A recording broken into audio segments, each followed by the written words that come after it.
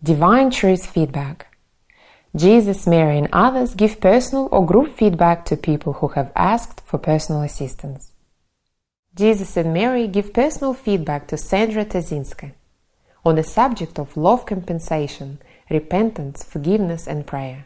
The feedback was recorded on the 1st of December 2015 in Wilkesdale, Queensland, Australia. This is part 1.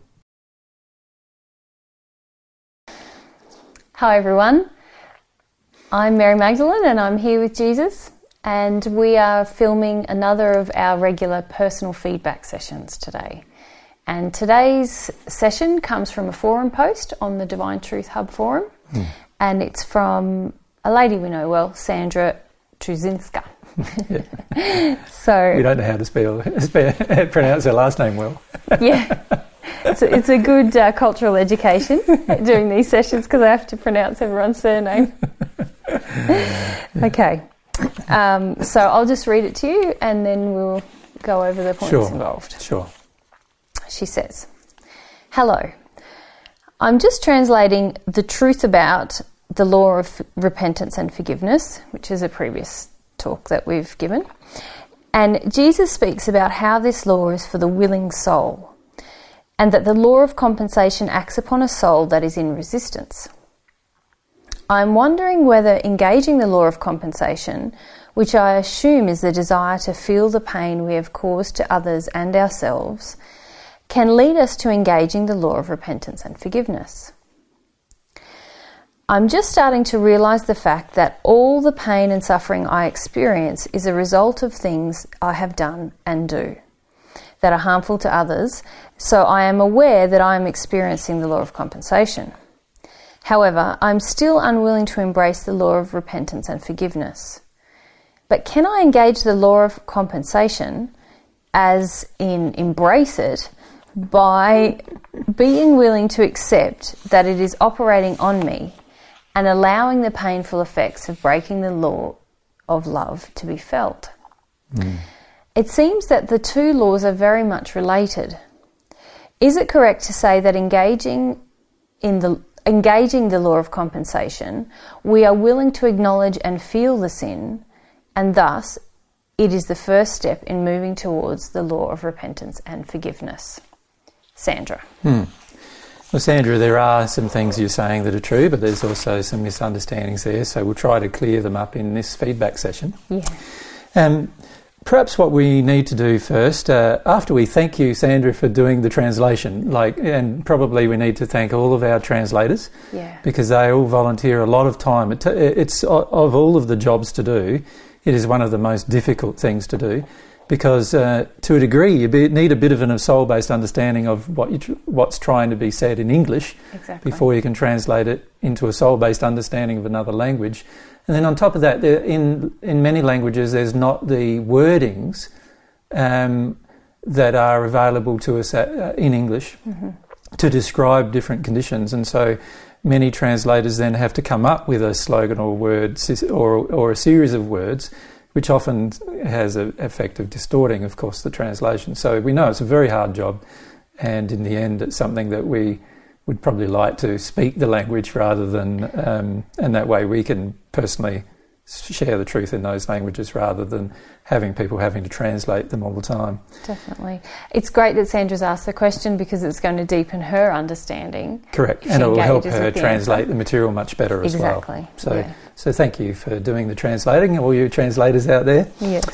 But before we really answer her question, I feel we need to understand some basic things about God's laws. Now, most of these basic things we're going to mention are available on our website under the introduction section. If they look at the pull down called God's Laws, they'll find many of these points, but let's mention some of them, so that we can understand them. We're not going to discuss these principles in detail because we want to get to the point of discussing the law of compensation in a bit of detail in comparison to the law of repentance. So we'd like to just mention some basic things and discuss some of those things about laws generally, and then lead into the conversation about the law of compensation and the law of forgiveness and the law of repentance. Yeah. So perhaps what we need to do first is start with what God's laws are or do, Yeah. And we'll start at that point and then we'll work our way through. Now, we've made some notes, and so Mary's going to read out each point, and we're going to have a brief discussion of each point, and then we will go through more detail about the law of compensation and the other two laws of divine love, the laws of repentance and forgiveness. Yeah, yeah. Okay, so first point we need to note is that all of God's laws are loving. Yes. And most people don't believe that. In fact, if we have a look at how most people feel about God, they feel God's a vindictive, punishing God, and they feel a large degree of confusion about why they have personally so much pain and suffering. And in fact, whole religious systems have been developed in order to somehow mitigate the confusion.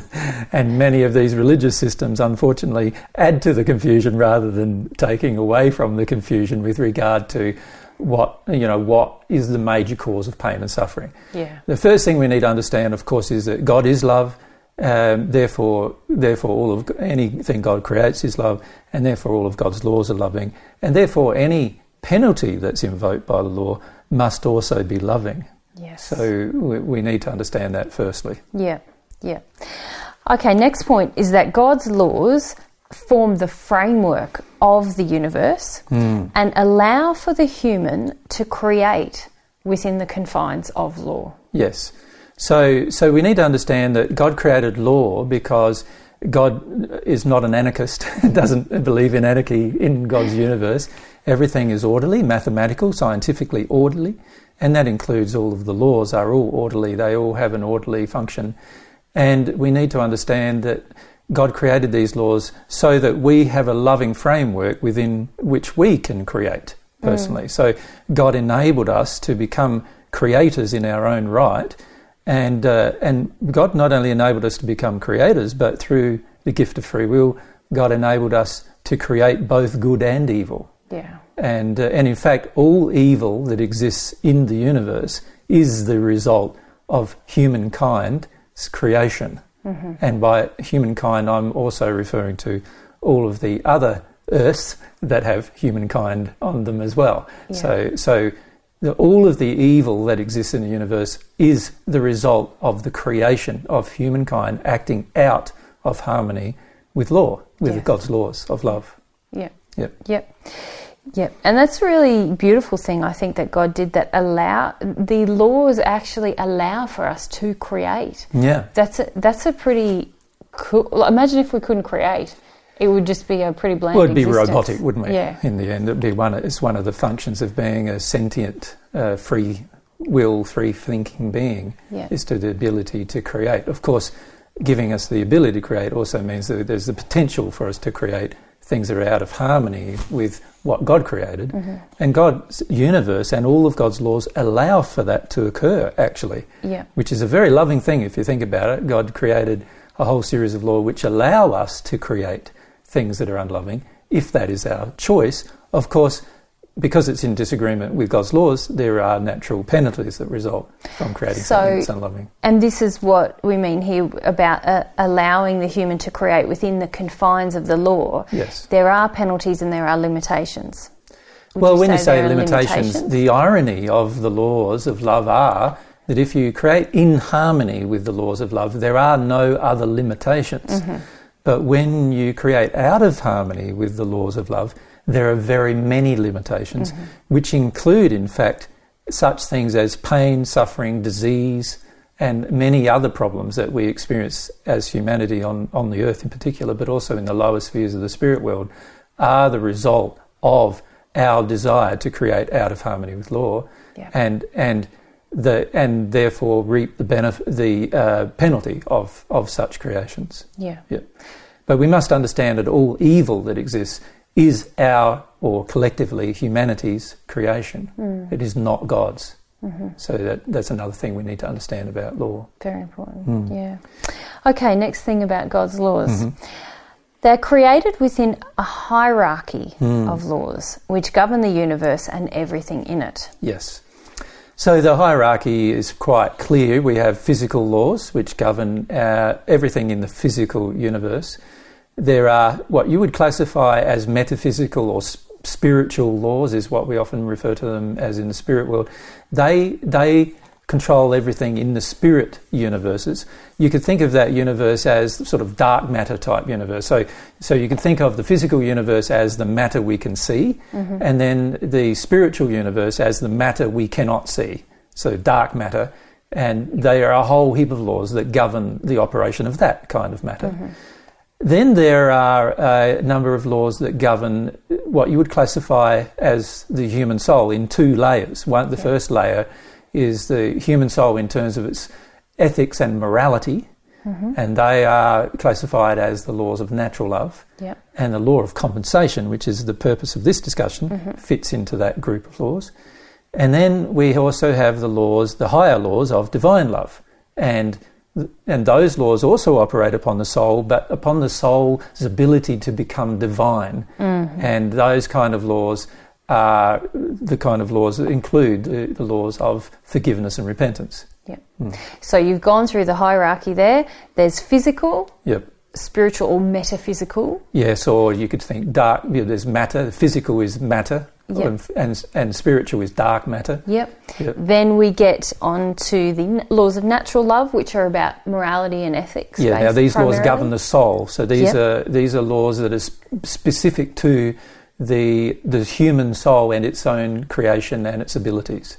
Yes. And then the laws of divine love being the highest laws that we're currently aware of. Yes, and these laws govern the development of the human soul into divinity, along with such issues as immortality and other very important issues for your future. A lot of people don't worry about it very much now, but they are very important things to understand in the long run because they have a large effect on your happiness. So Sandra's question is relating to these two sets of laws governing the soul. Yes. One is the natural love law of the law of compensation. Yes. And the second part of her question is about the law of forgiveness and repentance, which is one of the highest laws that we're aware of. Yes. Of divine love. It's a part of the class of laws regarding divine love, and therefore part of the class of laws that govern our long-term future happiness and well-being. Okay. Last point about what God's laws in general is that breaking these laws causes chronic physical, spiritual and emotional sickness and disease. Yes. So the soul has the ability to get sick. The spirit body also has the ability to get sick, and the physical body also has the ability to get sick. And breaking laws, particularly the two groups of highest laws, so the laws of natural love and the laws of divine love, all cause physical, spiritual, emotional and soul-based sicknesses and disease. And much of this disease becomes chronic in the sense that it's long-term, has a very long-term detrimental effect not only on ourselves but also on others of humanity for long periods of time. And in some cases, some of the penalties have continued for hundreds of thousands of years. So, when we look at the decision of the first human couple, for example, on this planet, that decision has affected humanity for over 150,000 years. So these laws can have long-term detrimental effects, not only upon yourself, but also on the rest of humanity that follows after you because of the nature of the law and how the penalty is exercised upon the soul. So it's very important to understand that if we wish to improve the happiness of the human race, we have to at some point come to a very clear understanding of God's laws. And this is one of the reasons why I've studied God's laws for such a long period of time. And I recommend that any person who ever wants to become at one with God would need to actually engage themselves in a study of God's laws, and in particular the laws relating to the soul. And the other laws, of course, become understandable very clearly once you examine the laws relating to the soul. Because there is that within the hierarchy, isn't there? Once you understand one of the higher level laws within the hierarchy, you immediately have jurisdiction, if you like. Jurisdiction over the lower laws, or your engagement with those laws, those higher laws, either means that you don't need to engage the lower laws, or... And in some cases don't even need to know them. Yes. So this is something we also need to understand. Yeah. Okay, some things that God's laws are not. Yes, very important to understand. Very important. Number one, they are not arbitrary, inconsistent, indiscriminate, or randomly applied. Yes. Rather, Yep. all of God's laws are perfect and predictable in their application. Yes. God made a universe humans can trust. Yes. Imagine if God made a universe we couldn't trust. We could walk outside one day and we'd be stuck to the ground and we couldn't move because gravity had now increased 20 times and we couldn't handle it. And then, we walk outside the other day and we fly off the earth. Because, that's a physical law that changes. Obviously, none of that would make any sense for our happiness because we'd be totally confused all of the time. And that, is something that God doesn't want to create. God doesn't want to create our confusion. God wants to help us understand the universe in which we live and make it consistent and predictable. Yeah. If we look at the different things we said, though, arbitrary, it's not arbitrary. What were the other words we used? Inconsistent. Inconsistent. So one law, the same law applies to everybody. Yes, and it's important for people to understand that if two people have got cancer and it happens to be cancer of the left breast, then it has the identical cause. Yeah. If two people have a brain tumour and it happens to be in the exact same place, then it happens to have the same cause. Mm-hmm. If two people catch the same disease, if whatever that disease may be, whether it's a chronic one or just a virus or something like that, they all have the same cause. So you can see that because of this predictability of law, it's quite easy to cure them and actually cure them en masse, cure them for everybody, as long as we understand the law. So there are huge benefits to understanding the law, understanding that the law is not arbitrary. Well, if we think about even medical science, which I don't believe actually has the answers to curing long-term illness and disease, but on some level they have understood some of the laws governing the physical body, which is why that they can administer the same drug or treatment to various people from various walks of life and have the same result. Yes. If it was unpredictable, you could imagine the chaos of life generally, but also it would feel like a very unfair life. And very fearful, I would think, because you would go about your life wondering what's going to happen next. To you next, yeah. Because you'd have no idea what may happen to you. If I do this thing today, one thing might happen. If I do the same thing tomorrow, another thing might happen. Imagine the terror of it. Yeah. It would be terrifying life. And obviously, being emotional beings, we would be quite distressed by the terrifying life that comes from an arbitrary application of law. Yeah. So it's very good that God, it's a loving thing that God didn't create law to be arbitrary. It's interesting that humankind basically believe God is arbitrary. Yes. And obviously that's not logical given the fact that all of the physical laws are not arbitrary. And those physical laws, even the laws that govern the repair of our own physical body, are all consistent. Mm-hmm. So there's actually no logical or scientific evidence that God is arbitrary. Yeah. In fact, there's quite a lot of evidence to the contrary. Exactly. So it's very important that we understand that God's laws have a nice consistency to them and predictability to them, and they can't, which also means they can't be manipulated or diverted. Yep. They must be adhered to. There's no special court of appeals. No. And so that also has advantages in terms of justice, in terms of, if two people have the same disease, for example, God is just. God's not applying the disease for one reason in one person to another. And when I say God is not applying, the law itself applies it. Mm-hmm. And it's our desire to break the law that causes the disease in the first place. So we need to understand that. If we understood that, we could cure all disease. Yeah. We could cure all sickness. We can cure all pain and suffering, whether it be emotional or spiritual or physical. And you imagine a world living like that, it'd be absolutely amazing. Yeah. So just understanding that one principle can give us some confidence in God. And confidence that we have the ability to cure everything. We just don't have the desire to do it yet. Yes. That's all. Okay, next thing that God's laws are not. They're not punitive. Rather, they are educational and redemptive. The laws educate each creature about its own limitations within the universe, and also operate to bring all of God's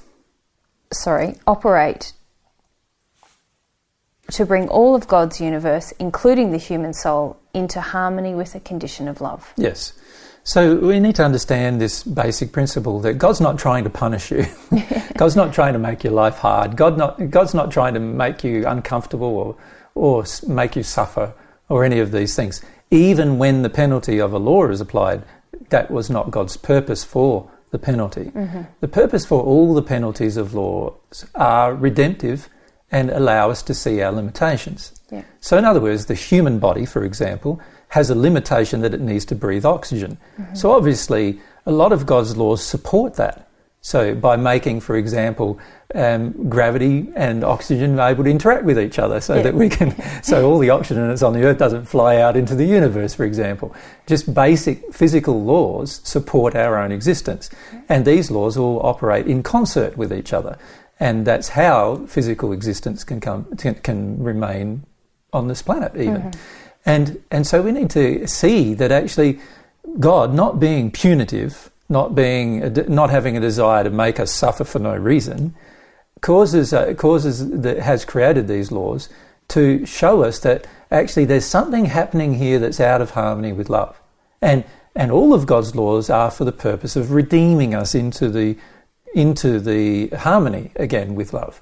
And we need to understand that if we're going to truly understand the operation of any of God's laws.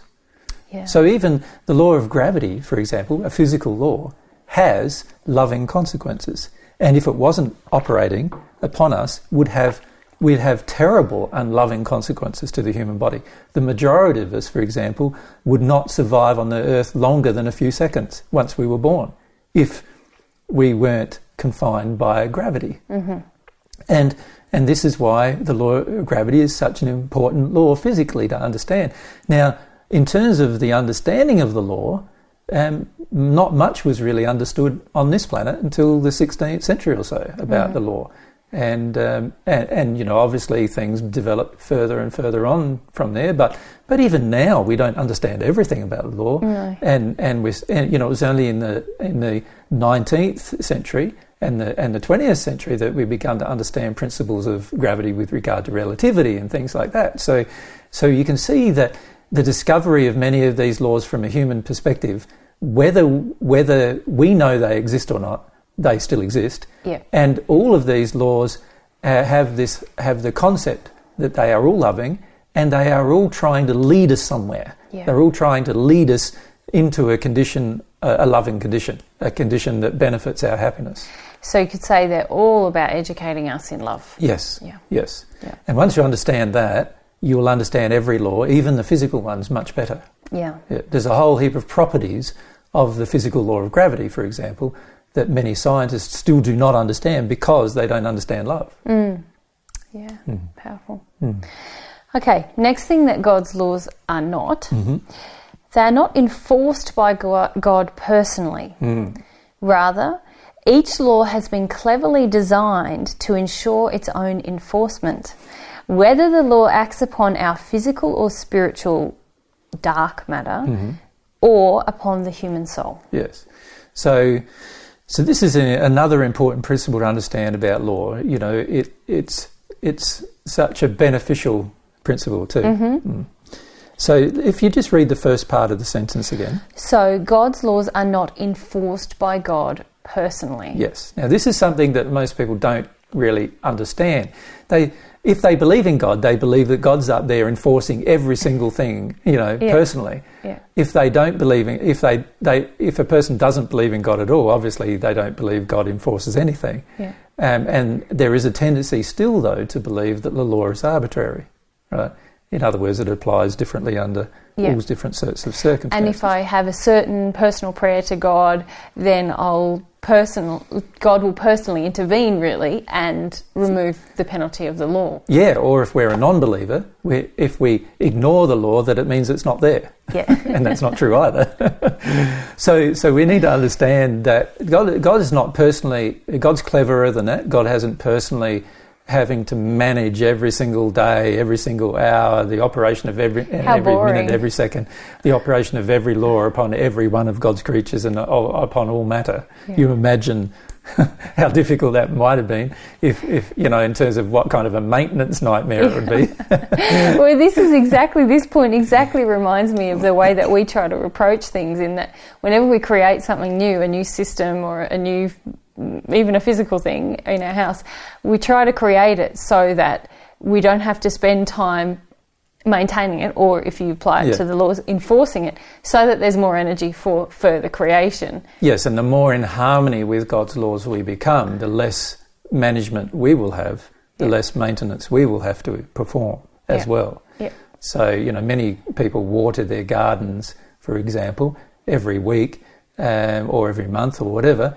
Well, we don't water our gardens at all. And the main reason why we don't is because that's not in line with our policy, basically, to not waste time maintaining things. Now, obviously, that means that some things die under certain circumstances, but once our soul is in the right condition, that won't occur, and we'll be able to see that difference. So even when it comes to physical things, it's pointless maintaining things over and over, because what happens is that you get to a point where your whole life is full of just maintaining things, and you no longer have the ability to create. Now, God doesn't want to limit God's own ability to create. So God's always wanting to create new things, and God doesn't want to limit God's ability to create by having to maintain a whole heap of things. So God cleverly designed every single law so that they are self-maintaining. To me, I just love this about God's laws, that they are, it's such a good design. Yes. And they're reliable, they're always operating.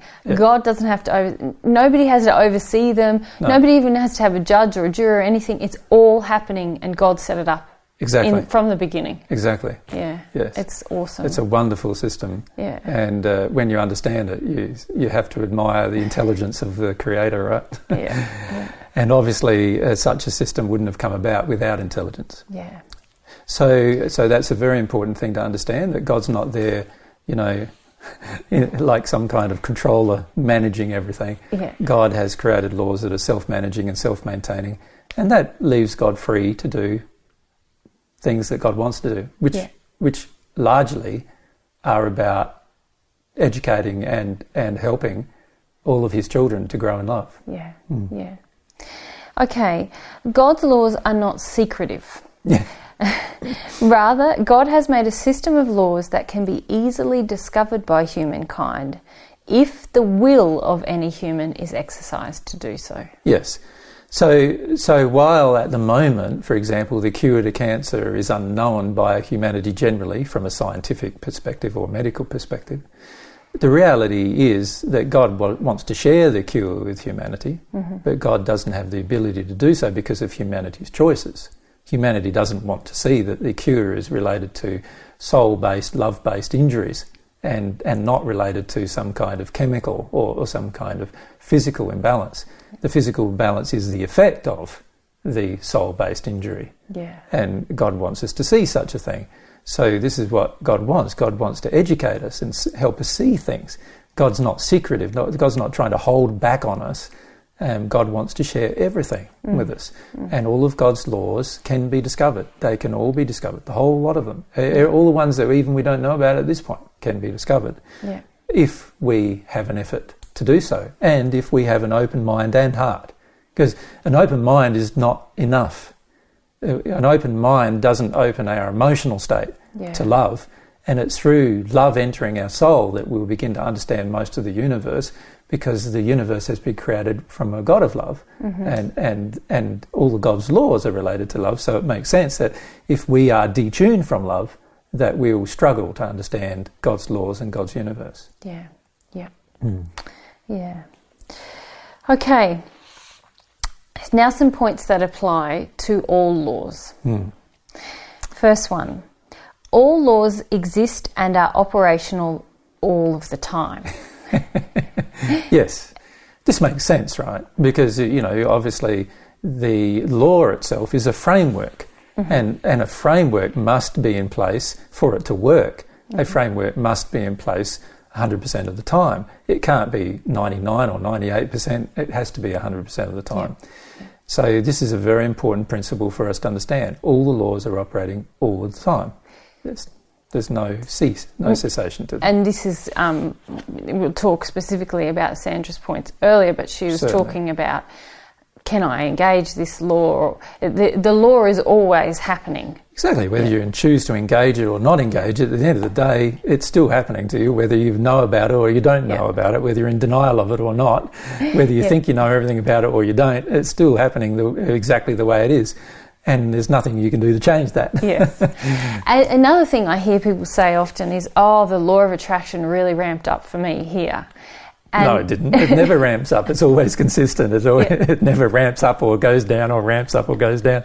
These are all sort of statements people make, not understanding the basic principles, but also believing that God somehow punishes them or gets back at them. No, the law doesn't ramp up. The penalty may, depending on how much we break it. Yes. The penalty may. And the happiness will too, depending on how much we live in harmony with it. Exactly.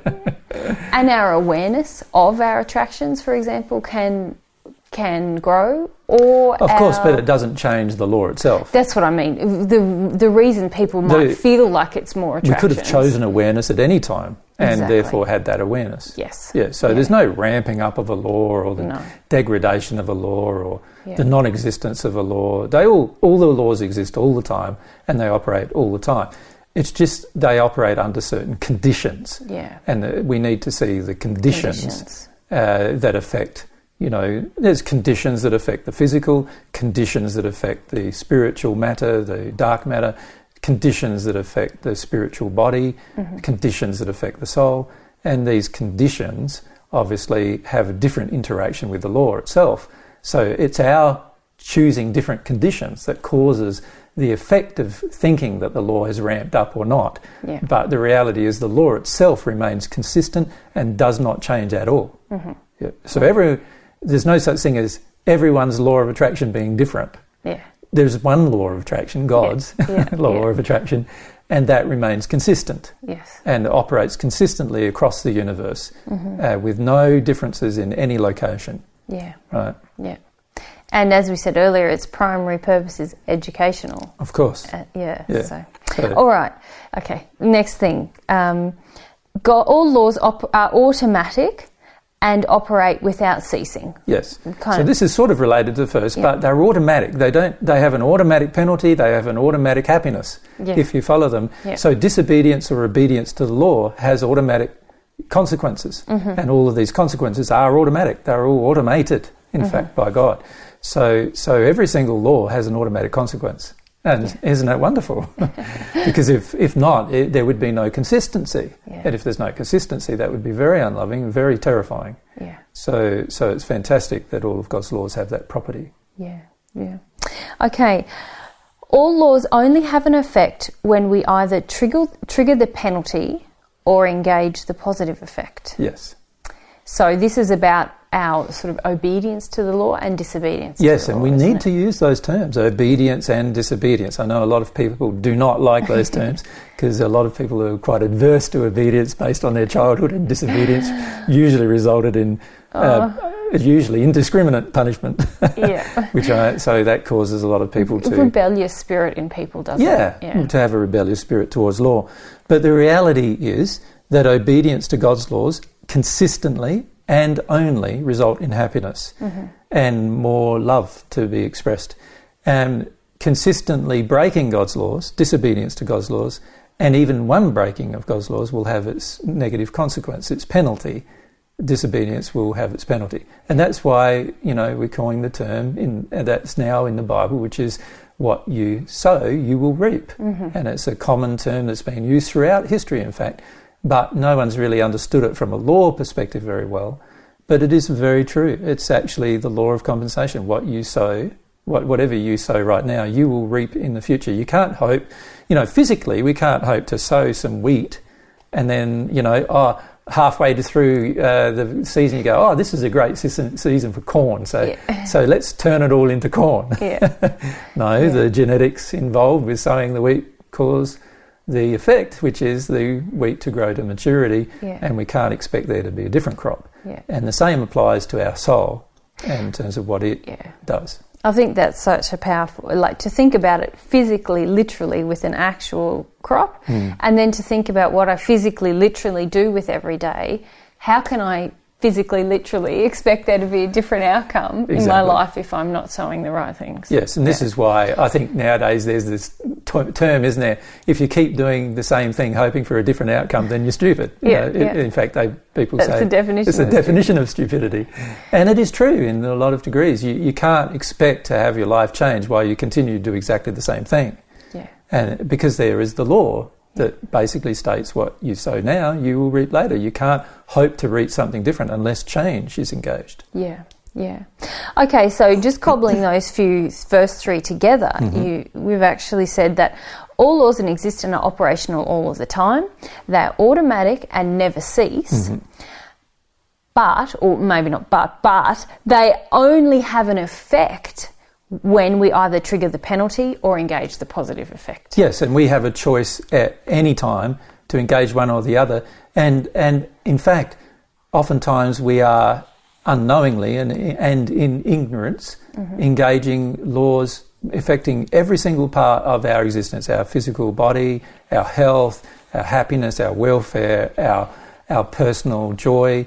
All these laws we're engaging all the time have effects that are based on the cause of us either being obedient or not obedient. Yeah. In other words, being obedient and going along with the law, which is not sin, or being disobedient and not going along with the law, which is sin, which creates an obvious penalty. Yeah. Yeah. So even though we're talking about these laws, and some people find it like big news that there's these laws, but actually we've been either obeying or disobeying them our entire life. Correct. And the pain and happiness that we have felt in our life has all been a result of either obedience or disobedience. To whether it's a physical or emotional or spiritual or soul-based law. Yeah. And you know, this is... I find it interesting that humanity generally agrees with the physical side of the laws.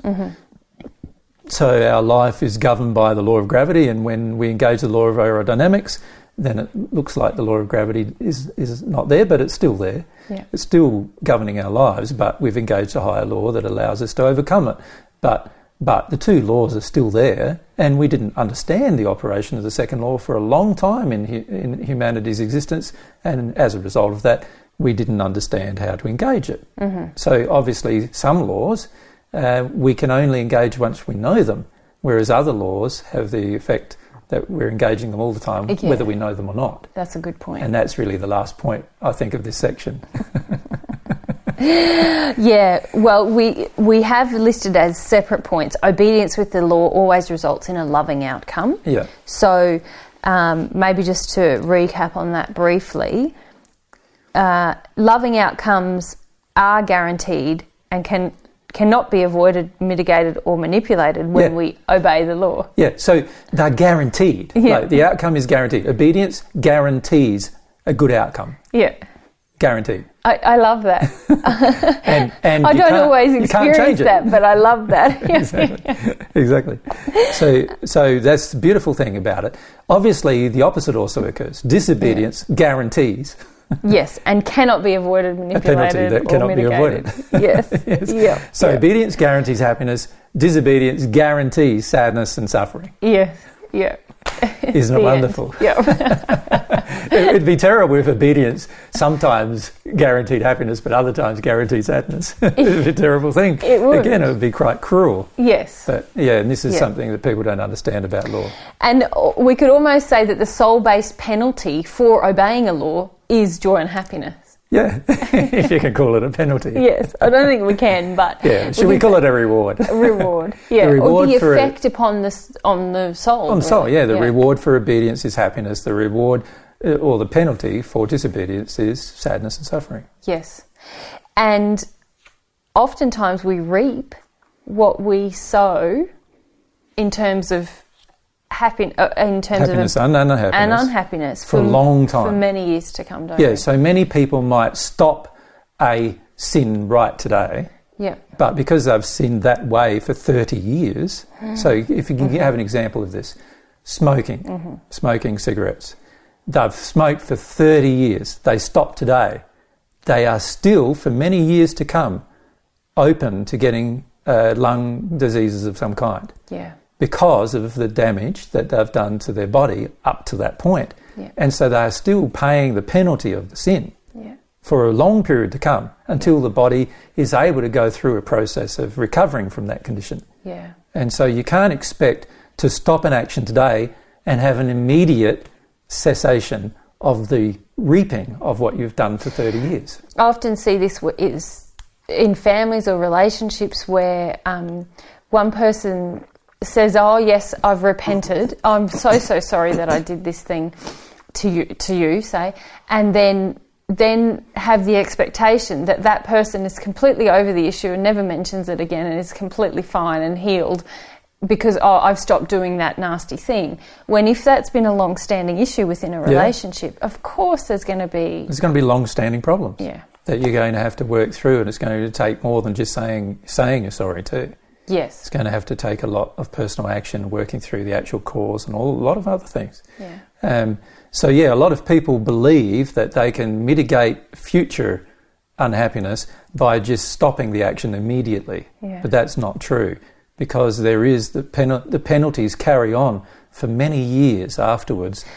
And you can understand why. Yeah. If they didn't carry on for many years afterwards, you would believe that you could start up an action and you'd have immediately the penalty, and then stop the action and have immediately the undoing of the penalty, and that's not how it works. And if you think about last week's question from the other Sandra, Sandra Sai, she was essentially asking that, can I do something now and sort of cop the penalty and then just get over it really quickly, engage in the law of forgiveness and repentance, and it'll all be gone? No. And So, for example, it's not possible. A man on earth who teaches a religious untruth, like, say, Luther, for example, who taught a religious untruth, he is still, right to this day, engaging in trying to unteach the untruths to the people he started the religious Lutheran faith with, because that Lutheran faith carries on to this day.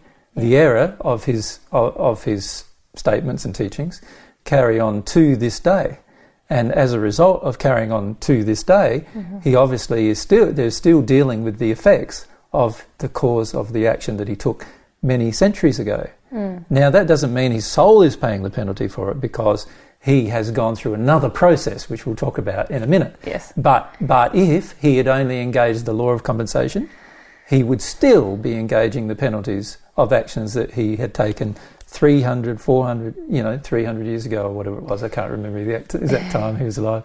Late 16th, wasn't it, or something? Oh, and search me. But he's for hundreds of years been engaging these particular effects. And we only stop reaping the penalty when it is fully paid. Yes. Fully paid out, like a bad debt. Yes. Yeah.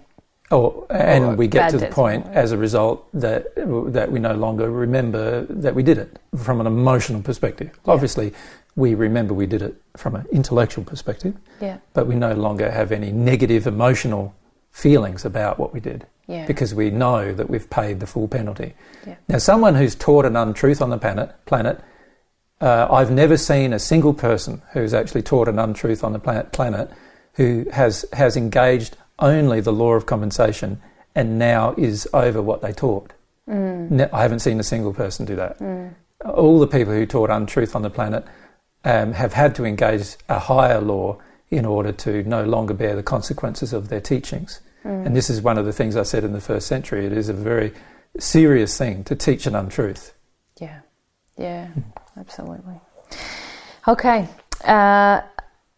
final point. I shouldn't speak too soon, but final point on what is about all laws. Yes. Any higher law always overcomes a lower law, depending upon the knowledge of the law and the free will choice to do what the law demands. Yes. So, if we explain that a bit more, sure. The nature of higher laws is that they can't be engaged without knowledge. Of them and of their purpose. Yes. And the nature of lower laws is that they are always engaged with or without knowledge. Yes, of course the higher laws are always engaged. In other words, if we don't understand the law of repentance, then it's highly unlikely we'll ever do anything about it. We won't do what the law demands. The law still exists, and the law could be engaged, but it won't be because we don't know anything about it. Right? Whereas the lower laws, even when we don't know anything about it, they are still operating. Yes. They're still operating upon our soul. And that applies to every lower law other than, aside from the very highest laws, the laws of divine love. Yeah. So all of the laws of divine love must be engaged on purpose. Every other law is engaged whether we know about our engaging of it or not. And again, I just love this design so much. Exactly. Because what I feel from that is that God's got this whole education system, this whole university of life, from the minute we are, born. Shoot out. Yes, that's what I wanted to say. Delivered. From our mothers. Even before then. As soon as we incarnate, which is very shortly after the moment of conception, these laws are governing our very existence and our life. Our existence. And then, so we have all these kind of lower laws that pertain to physical and spiritual matter, and then moral and ethics. They're always operating. They're always, and we're having feedback constantly, whether we know the name for it or not. No. We are learning. And, while we don't understand everything about the law of gravity, the first time we tried to jump off a really high thing, we learnt a lot about it. Yeah, we did. Yeah. We knew. Even before then, generally. Even before then, when we fell over. When we learnt how to walk. Yes, and all of that I see as a part of us gaining this education in love, but also gaining an education in who we are and that we have a will, and when we use it. And also what the limitations of our physical body are, and what our limitations of our spirit body are, and what the limitations of our soul are. We find the limitations in each state because of the laws. The laws allow us to find our limitations. Yes. So as we're going through that university, then there's like the crowning lesson that God wants us to learn about our will, which is, hey, if you engage your will to really seek me and seek a purity of love, the highest laws, then wow, I can just open up your universe even more. But you must understand this beautiful gift of will that I've given you. So in other words, what you're really saying is that all of the lower laws, and that includes all the laws right up to the laws of natural love, they all operate whether we are aware or not. And by the way, we should say all laws operate whether we're aware or not. But we are forced into the engagement of them. We either are obeying them or disobeying, whether even we know we are or not. Yeah. Whereas the very highest laws, we are automatically in disobedience with until such a time as we choose to obey them. Yeah. And therefore the choice to obey them requires knowledge. So the beauty of this is that we don't even get to engage the higher laws unless we want to know them. Yeah. Whereas with all the lower laws, we have to engage them whether we want to know them or not. Yeah. Right? And this is an education process again. God has not allowed the higher laws to be known unless you want to know them. Yeah. Whereas the lower laws, God allows you to know them and be affected by their operation, whether you want to know them or be affected or not. Yeah, and we should say that it's just a pure will to know them, a desire to know them, isn't it? You don't need Jesus and Mary making a video, although that helps. Well, obviously there's first people who discover anything, and I am certainly the first person on this planet who discovered the laws regarding to those highest laws, the laws of divine love. Yeah. Now, obviously, if you talk to the person who discovered the law, then it's highly likely you'll learn a lot about the law. A lot more rapidly, especially if you listen. Yeah, particularly if you understand what's being said. Yeah. But obviously, if you don't listen to that person, you could discover the law itself. But you might find it's a lot more difficult and a lot more time consuming perhaps, but in the end you still have the capacity to discover it. But you initially need to even understand that it's available. Yeah. And this is where I see the majority of people struggle, because you've got to understand something is available to you before you'll want to know anything about it. Yeah. And it's the problem of not knowing what you don't know is a huge issue. And that requires a deep amount of humility, which most people on the planet, unfortunately, have not yet developed. And so, the chances of a person doing it without assistance from other sources, whether they be sources in the spirit world or here on earth who have discovered these things, are very, very low if humility is not present inside of the person. Yeah. Yeah, gotcha. Yeah. Okay, so let's talk... So that's our general... That's our general intro. Comments about law in general. Itself. Yeah. We do have some extra comments that relate specifically to the law of compensation and the law of repentance and forgiveness. Yes. Would you like to go through them now or go through Sandra's... Well, I think if we go through them and then we go through Sandra's question and then apply what we've now taught to the question, everyone will see quite clearly what's going on, rather than sort of doing it the other way around. Yeah, good-o. All right, so some points about the law of compensation, which is one of the laws of natural love, as we've already said. Yes. First thing, our sin is the main cause of pain and suffering, be it physical, emotional, spiritual, and or soul-based. Sin is the condition that causes the law of compensation to operate. Yes. Now let's define sin. Sin is a missing of the mark of perfected love. So whenever we miss the mark of perfected love, we are sinning. Whenever we sin, we are automatically incurring the penalty of the law of compensation operating upon our soul in the particular way in which we've sinned. And it depends what we've sinned about as to what particular way we will be affected. Yeah. And we can miss that mark or sin by simply having a thought, a feeling, an intention, or taking an action. Correct. Yeah. So it's very refined. It's much more refined than human law. Human law basically says you can't police people's thoughts, which of course other humans of course would struggle to do. Yeah. So what they can do is only police their actions, and they can only be policed after the event, not as the intention. So human law basically states that unless you actually do something, you won't be punished, whereas God's laws are not like that. You will actually have a penalty brought upon your soul just for the thought of doing it. Yeah. Or the desire. More importantly, when I say the thought of doing it, we should say it's the desire to do it. Yes. Which is really the thought of the soul to do it. And if you have a desire to do something and you don't do it, or you can't do it, or you're limited from doing it, it will still act upon your soul. The penalty will still act upon your soul. Yeah. And I do feel that people fall into a lot of problems here when they hear divine truth. Yep. They try to do everything backwards. They go, oh, now I know all the words I've been saying and the actions I've been taking are sin. Yeah.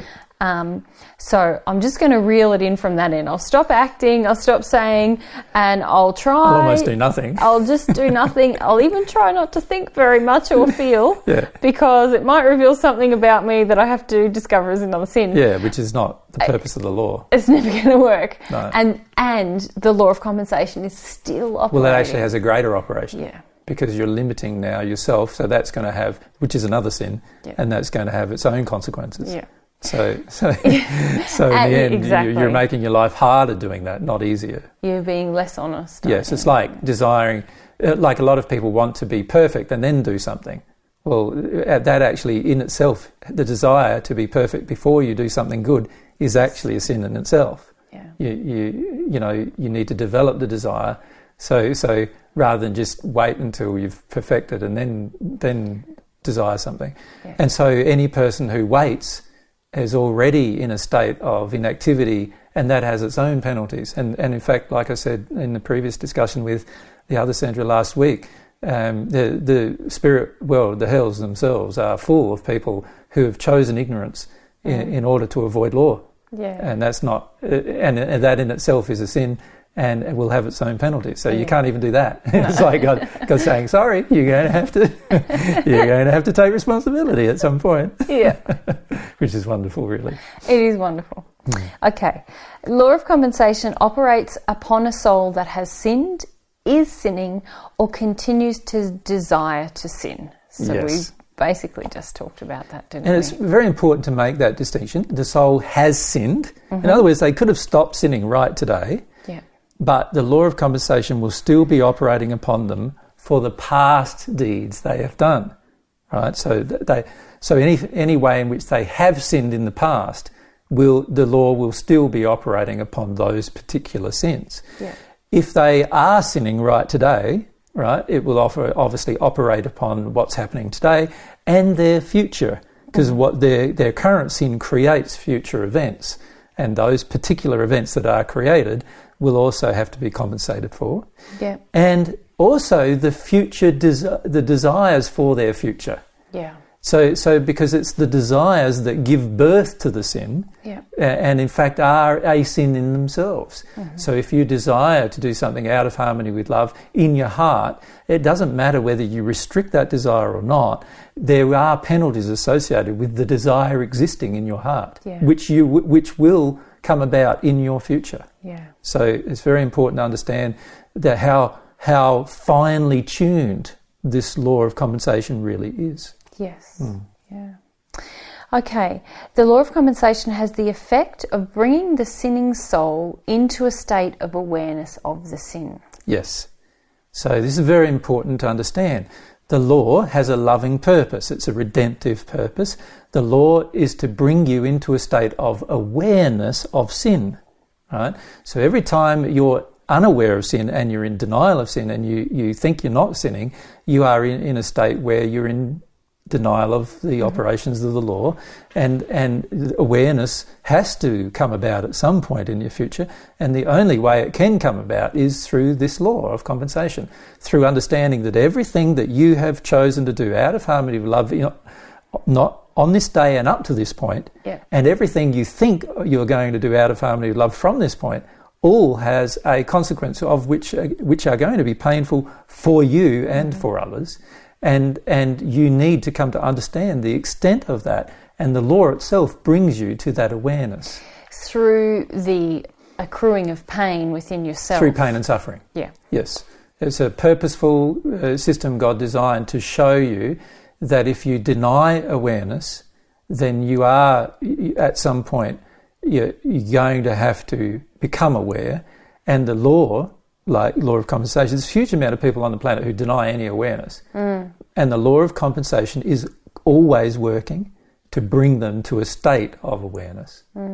Right, through their own pain and the pain and suffering of the other people that they affect through their choices. Yeah. Yes, the pain and suffering that they see around them is also a part of this law, isn't it? Yes. Yeah. And what do you think about this? I feel that at times, like I live with the law of compensation a lot, at times the pain that I feel through ignorance of the higher laws, or defiance, if you like, not ignorance. Yeah, sorry. I feel for most people it is defiance, not Defiance. ignorance. Yep. Yeah, I didn't mean ignorance. I mean ignoring it, saying, up yours to the law, I'm not following you. Which is not ignorance, it's defiance. Yeah, it's defiant, that's why I changed my word. Rebellion. Rebellion. Yep. And so I feel a lot of pain. And sometimes I've had this experience where I have a really big cry, which I feel is really about just crying out compensation, crying Crying in your pain. crying in my pain. Yeah, or crying about the level of pain. Yes, sometimes it's an acknowledgement of the amount of pain that I'm accruing through living Yep. in defiance of the love, law. if you like. But, and maybe I'm skipping ahead, but unless I choose to start to obey some law, that cry is just really like a release valve, isn't it?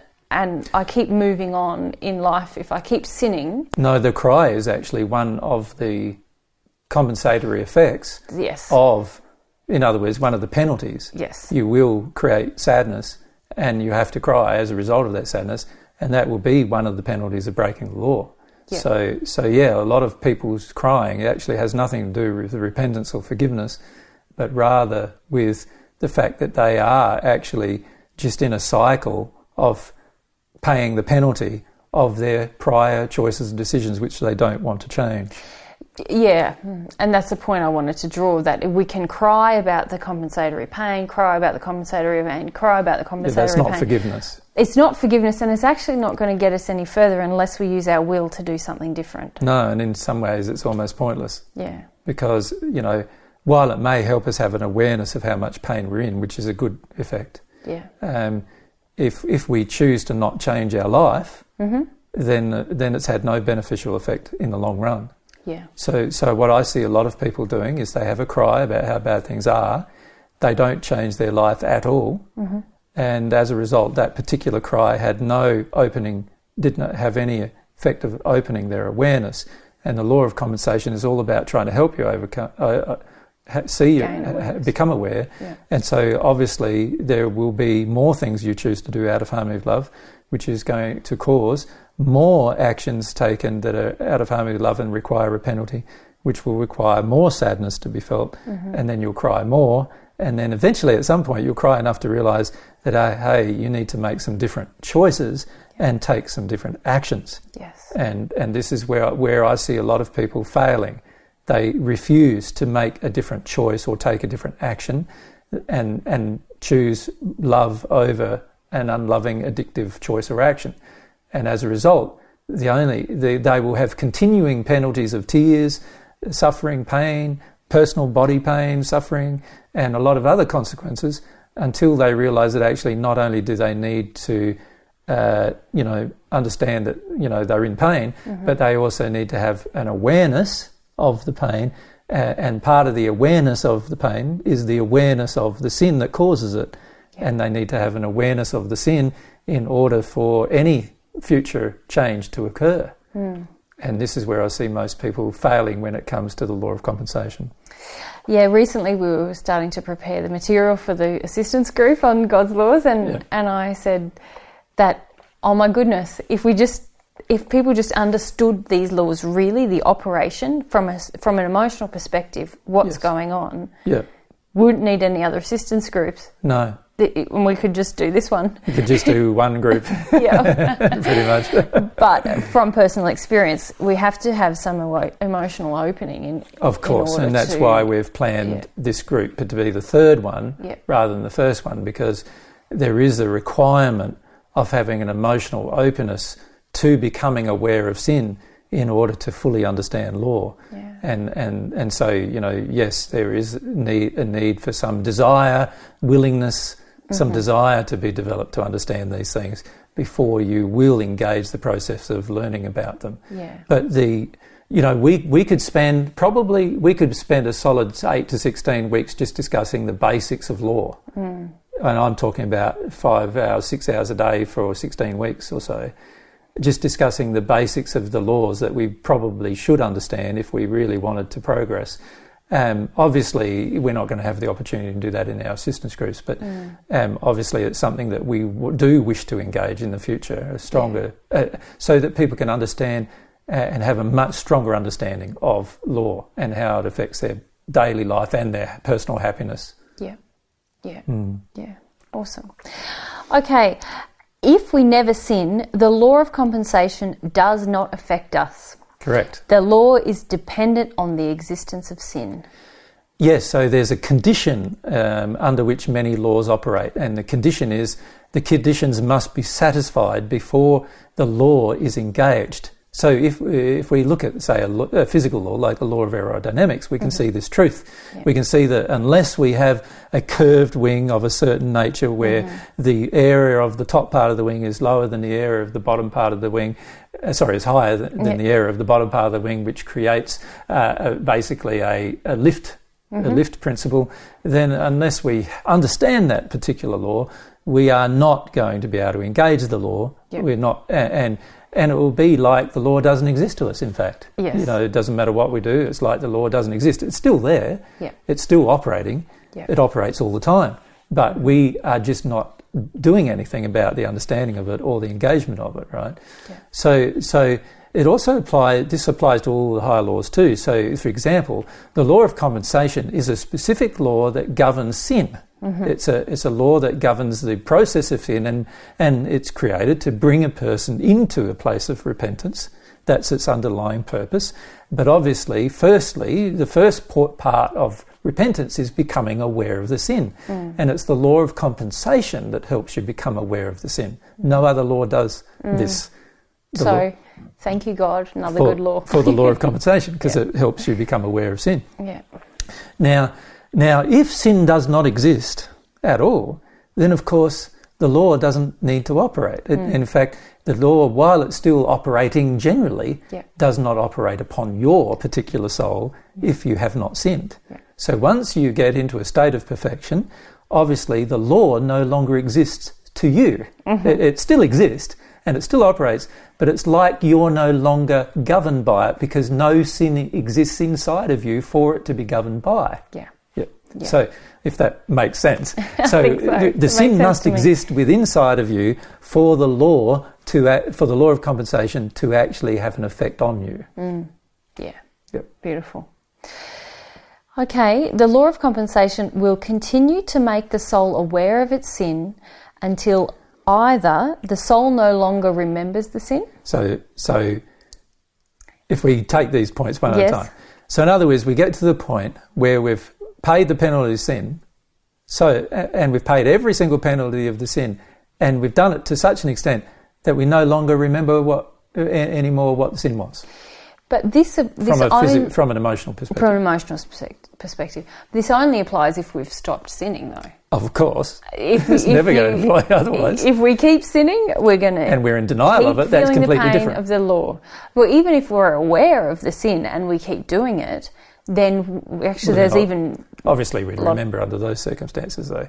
This statement is saying that we get to a point where we no longer even remember that we sinned emotionally. Yeah. Where, from an emotional perspective, we can't even remember what it felt like anymore. Yeah. Right? Yeah. We still remember that we did it. What we did. Yeah.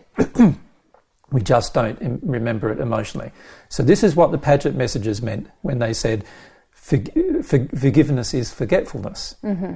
When we emotionally forget, right, then we have been forgiven for the sin. Mm-hmm. The law of compensation eventually brings us to forgiveness at some point, in the sense that we have forgotten because we've paid the penalties and we've no longer even remember what we did from an emotional perspective. Yeah. We no longer remember how it felt from an emotional perspective. Now, this is very, very different to denial of how it feels. So a lot of people think they are in that state when they're not. No. And once they arrive in the spirit world, usually they arrive in the hills, those people, and then they'll realise that maybe they've just tried to hoodwink themselves rather than face the truth from the way God saw it. Yeah. Okay, we'll continue to make the soul aware of its sin until the cause of the sin has been removed by the sinning soul. Yes. And the desire to sin has also been removed. That's a very important point. The law of compensation will continue acting until the desire to sin has also been removed, which makes sense when you think about it.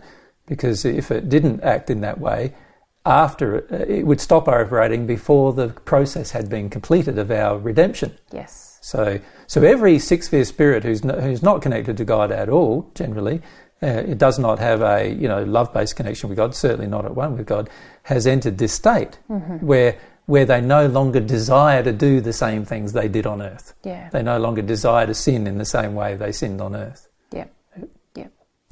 Okay. Or the law of compensation will continue to make the soul aware of its sin, until a higher law is purposefully engaged. Yes, so in other words, the law of compensation is about awareness of sin. After we start to become aware of our sin, we go, maybe there's a higher law that I could engage to speed up this process, and we go and discover that law. And once we've discovered that law and apply that law, then the law of compensation no longer needs to operate. Yeah. Awesome. Which leads us to the laws of repentance and forgiveness. Yes. So, do you call these two laws or one law? I often think of them as one law. Well, no, they're two separate laws, really. They have a relationship with each other. They are a part of the group of laws associated with God's divine love. Mm-hmm. They are still redemptive. And these are the group of laws that operate upon the sinning soul. So there's a whole heap of God's laws of divine love that operate upon the soul that isn't sinning anymore, and is free of sin. Yeah. And those laws we haven't discussed, but these two particular laws operate upon the sinning soul, the soul that has sinned. And when I say the sinning soul, as you'll see in the description, it's not about the sinning soul, but rather about the soul who has sinned and has now stopped sinning. In fact, is the person that these particular laws operate upon. Yeah. And so they're two separate actions. Yes. Repentance and forgiveness. Yeah. So the laws of repentance and forgiveness. Well, maybe if we can describe, there's two actions from our perspective, and there's also one from God. The two from our perspective are repentance must be engaged as a personal act in terms of what we did wrong personally. Forgiveness is about what we forgive other people for what they've done wrong. Yep. So they're two separate laws. They operate separately from each other, although they're very often joined to each other, because if we can't forgive other people, it's highly unlikely we can forgive ourselves. And also, when I say forgive ourselves, it's really highly unlikely we'll repent for what we've done. Yeah. And if we don't repent, then it's highly unlikely that we will forgive someone else for what they've done. Yes, and in the process of repentance, there's often forgiveness that we must do to others that is at the cause of things that we've done, would you say? I'm not saying that. Yes, but those particular things are removed by God under the operation of this law, rather than having to be felt by ourselves. Yeah. So this is the operation of the law. The law allows us to engage repentance and therefore receive forgiveness from God. So like I said, it involves two acts of our own, one towards ourselves and one, or about ourselves, and one about other people and what we've done to them. And what they've done to us. And then there's the third one, which is what we receive from God as a result of those particular things. Yeah. Yeah. I was referring to, so in order to repent, to feel about what pain I've done to others, but in that process, we're likely to discover some ways that other people have harmed us that we're avoiding and acting in avoidance of forgiving that person for, I suppose, is what I'm saying. But forgiveness is an operation still. It's still a separate act. It's a separate act. I get you now. And will often result from our repentance. Yeah. In fact, if we engage repentance, God's forgiveness of ourselves will often result, as long as we have forgiven others. Yes, so because that's essential. Of course, and that's why I said a person who has not forgiven others will not receive forgiveness from God. Yeah. Obviously, it would be hypocritical to expect God to forgive us only for us to hold on to a grudge with somebody else. Yeah, absolutely. So, all right, let's talk about these laws. Yep. They operate on a soul that has sinned, has stopped sinning, and who sincerely desires to no longer sin. Exactly. Very important. So, in other words, this soul has now become aware of its sin, as we said in a recent Paget Mentions discussion. And so the soul's become aware of its own sin.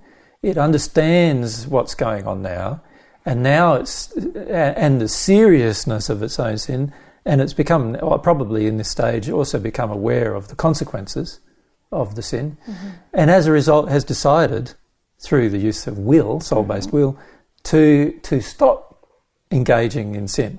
Obviously it's going to be quite hard unless the cause of the sin is removed, but at this stage, even though that's hard, they've stopped sinning. They no longer want to perform the sin. There's a deep soul-based desire to no longer sin in that way. Yep. Ever. Okay. Repentance has the effect of God forgiving the soul who sinned and removing the effect of the sin by removing the sin's cause. Yes. God can never remove the effect on somebody else, though. Is that well, correct? Of course God can, if they engage the process. Yes, sorry. God can always do that, but their will has to be engaged. Yeah. Just the principle of this particular, all of the laws of divine love all revolve around the gift of free will. So we can't refuse the engagement of our will and expect these laws to operate. Yeah. These laws depend upon the full engagement of our will. Yeah. Yep. Sorry, I don't want to muddy that point. Let's just, because I jumped to another That's all right. thought. So basically it has the effect, when I repent, God forgives my soul who has sinned, my sinning. Let's just say me. Me. Forgives my For sin. the sin. Forgives my sin. Yeah. And also removes its cause. The cause of the sin. Now that's a very hard thing to do otherwise. Trust, if anybody knew how hard that was, really, there's people in the spirit world who have engaged that process, who are now living in the sixth dimension of the spirit world, and know that it's quite a difficult process. To remove the cause of sin without repenting. Yes, to remove the cause of sin without repentance is a very long, time-consuming, and quite a lot of pain and suffering process. Yeah. To engage. Yeah. People have done it. They haven't removed all sin, of course, because they haven't removed the sin of against the Holy Spirit, Yeah. which is a sin directly towards God, denying God's love, and often God's existence too, but God's love primarily. And that particular sin has its own very, very great penalties. In fact, it is the biggest sin we can actually commit, because it has the most harmful effect on our life for the rest of our existence. Yeah. It limits us to the sixth dimension when we could be progressing through spheres, as far as we're aware, possibly infinite a number of different better conditions. And it prevents us from growing through those particular conditions. Yeah. So it has the most detrimental effect to our lives. The sin against the Holy Spirit is the biggest possible sin we can engage, and that's the sin of not wanting to receive God's love.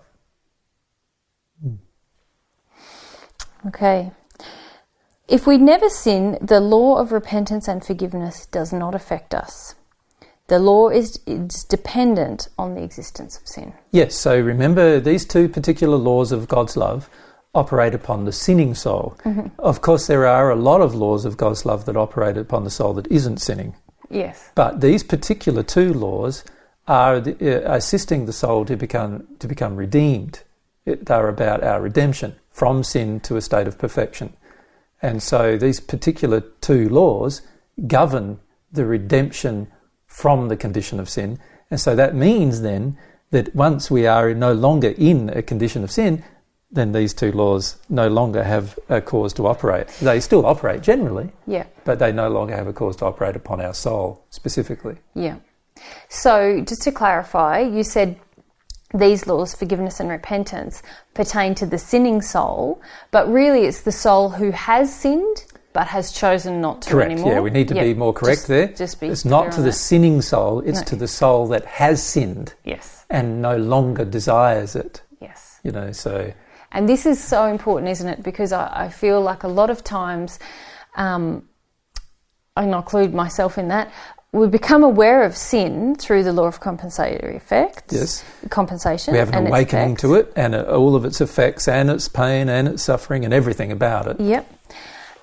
But we cannot start to engage the law of repentance and forgiveness until we not only stop the sin, but we really desire to no longer do it. To no longer do it. Yeah, to no longer. As a feeling. And that's called the soul's thought. Yeah. So we need to understand that every time the Paget messages, for example, refer to thoughts, the spirits talking are referring to the soul's thoughts. And the soul's thoughts are feelings. Yep. They're all feelings. Yep. They're all emotions. So we need to understand that we need to no longer have a desire, an emotion that we want to do it. Yes. So otherwise, we're still really desiring sin. Exactly. And I see a lot of people trying to jump to engaging the law of forgiveness and repentance when they have not yet had the desire, the soul-based thought that I no longer want to do this. Yeah. And it's impossible. Yes. Yeah. And honestly, until we see the seriousness, if we've truly had an awakening to sin, then of course we'd no longer want to do it. Yeah, exactly. So the true awakening to sin demands that we no longer want to do it. Yes. Even if we feel drawn to doing it, we no longer want to. Yes. Does that make sense?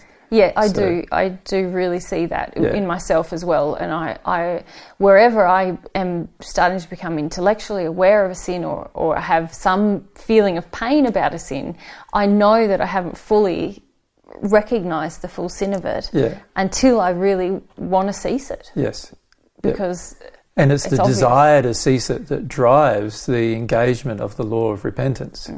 Because it's the desire to cease it, knowing how bad the consequences have been, not only to yourself but also to others, and in particular to others. It was, it's bad enough when you've had consequences, upon yourself, but when you've had consequences upon others who have not deserved these particular things to occur to them, then yes, you feel the true nature of the law, how great it is, like how great the sin is. Yeah. Whenever we've damaged other people, we it's a very, once you really recognise how much you've damaged other people, you definitely would have a feeling of never wanting to do it again ever.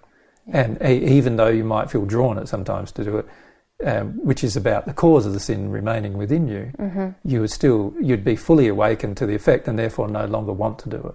Yeah. And no longer do it, in fact. Yeah. You'd rather remove yourself from the situation and do it. Yeah. And this is why the law of compensation serves such an important purpose, doesn't it? To make us aware of that level of our sin. And it's also why God's Holy Spirit can't connect while we're not aware. Yeah. And it's also why God's love can't flow while we're not aware. We have to go through the awareness process first. And that has to, if we engage that by choice, that is much better than having it forced upon us, obviously. And it's going to take a much longer time if it's forced upon us than if we engage it by choice. Which we have to remember in the discussion of Sandra's question. Exactly. Yes. Exactly. Yeah. Okay, we're nearly done with the preamble. Okay. If we choose to repent, we engage the laws of forgiveness and repentance, and the law of compensation ceases to act upon our soul due to the cause of the sin being removed. Correct. So once we engage the law of repentance, the law of compensation really is of no longer any consequence to us, even though it still exists and it still operates for everyone. It's not operating for us because the conditions within us, within our soul, have changed. And the conditions of change are now we're repentant. And that has caused a change within our soul that no longer means the law of compensation can operate. And in fact, the law of repentance and forgiveness is now in full operation. And as a result of the removal of the cause of sin within us, we will in fact no longer sin either in the end. Yeah. So that's the operation of that law. Yeah. Fantastic. Okay. Will we go through Sandra's email? There's a lot more we could say, of course, about the laws, but well, this is why we're having this is just a brief introduction to the subject, just so that we can answer Sandra's question.